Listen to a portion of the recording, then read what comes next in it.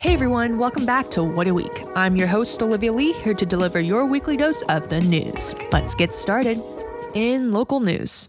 This past Saturday, demonstrators gathered for a series of May Day events in Portland, setting out on marches and distributing literature in Peninsula Park. The largest event began near the Oregon Museum of Science and Industry, where about 100 people gathered for a march and car caravan demanding justice for migrant workers.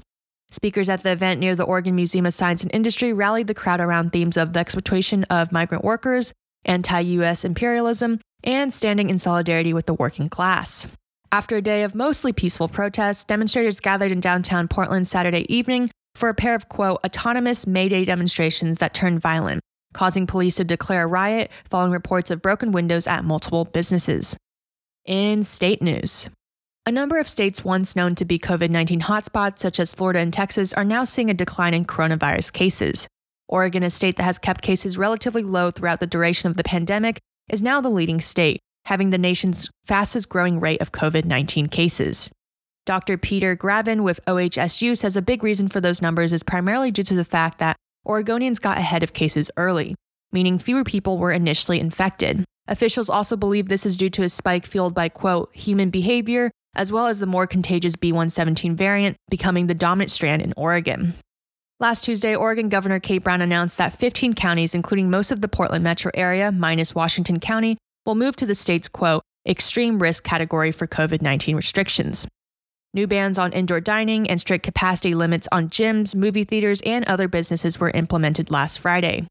This is a significant step back for many small businesses already struggling to survive. According to Brown, the ramping up of restrictions is necessary in order to keep healthcare providers from being, quote, stretched to their limits while dealing with the pandemic's latest spike. For the 15 affected counties, the ban effective as of last Friday marks the third indoor dining ban since COVID-19 cases first began to rise last year. For counties in the Portland metro area, both the initial shutdown and last winter's dining pause lasted about 3 months. There's no end date in line yet as to when this ban will end, but modeling by Oregon Health and Science University does indicate that COVID cases could peak around May 4th, with hospitalizations starting to fall 2 weeks later. In national news, last week the CDC released new COVID-19 masking guidelines, allowing fully vaccinated Americans to go without masks in small gatherings and outdoors, except in crowded settings. The new guidance is intended for people who have met the fully vaccinated benchmark, which is at least 2 weeks after their last vaccine shot.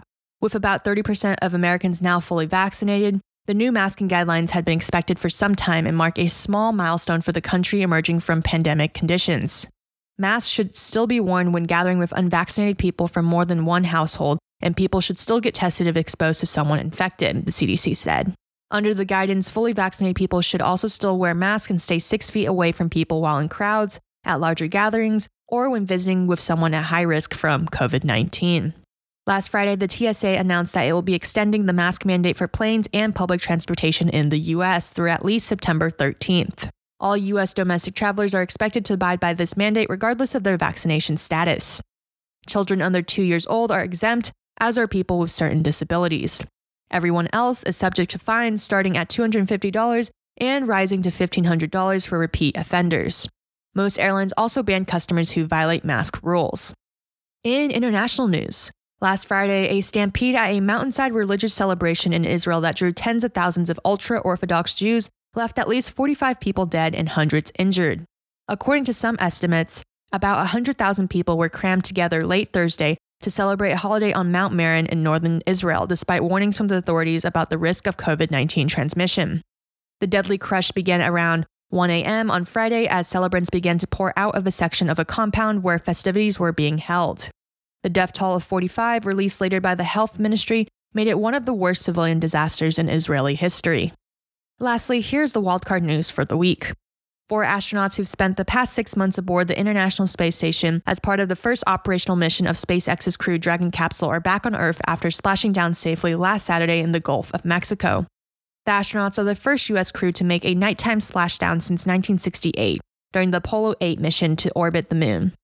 Less than half an hour after landing, the capsule was brought out of the water onto a recovery ship. Well, that wraps up What a Week. Stay safe and see you guys next week.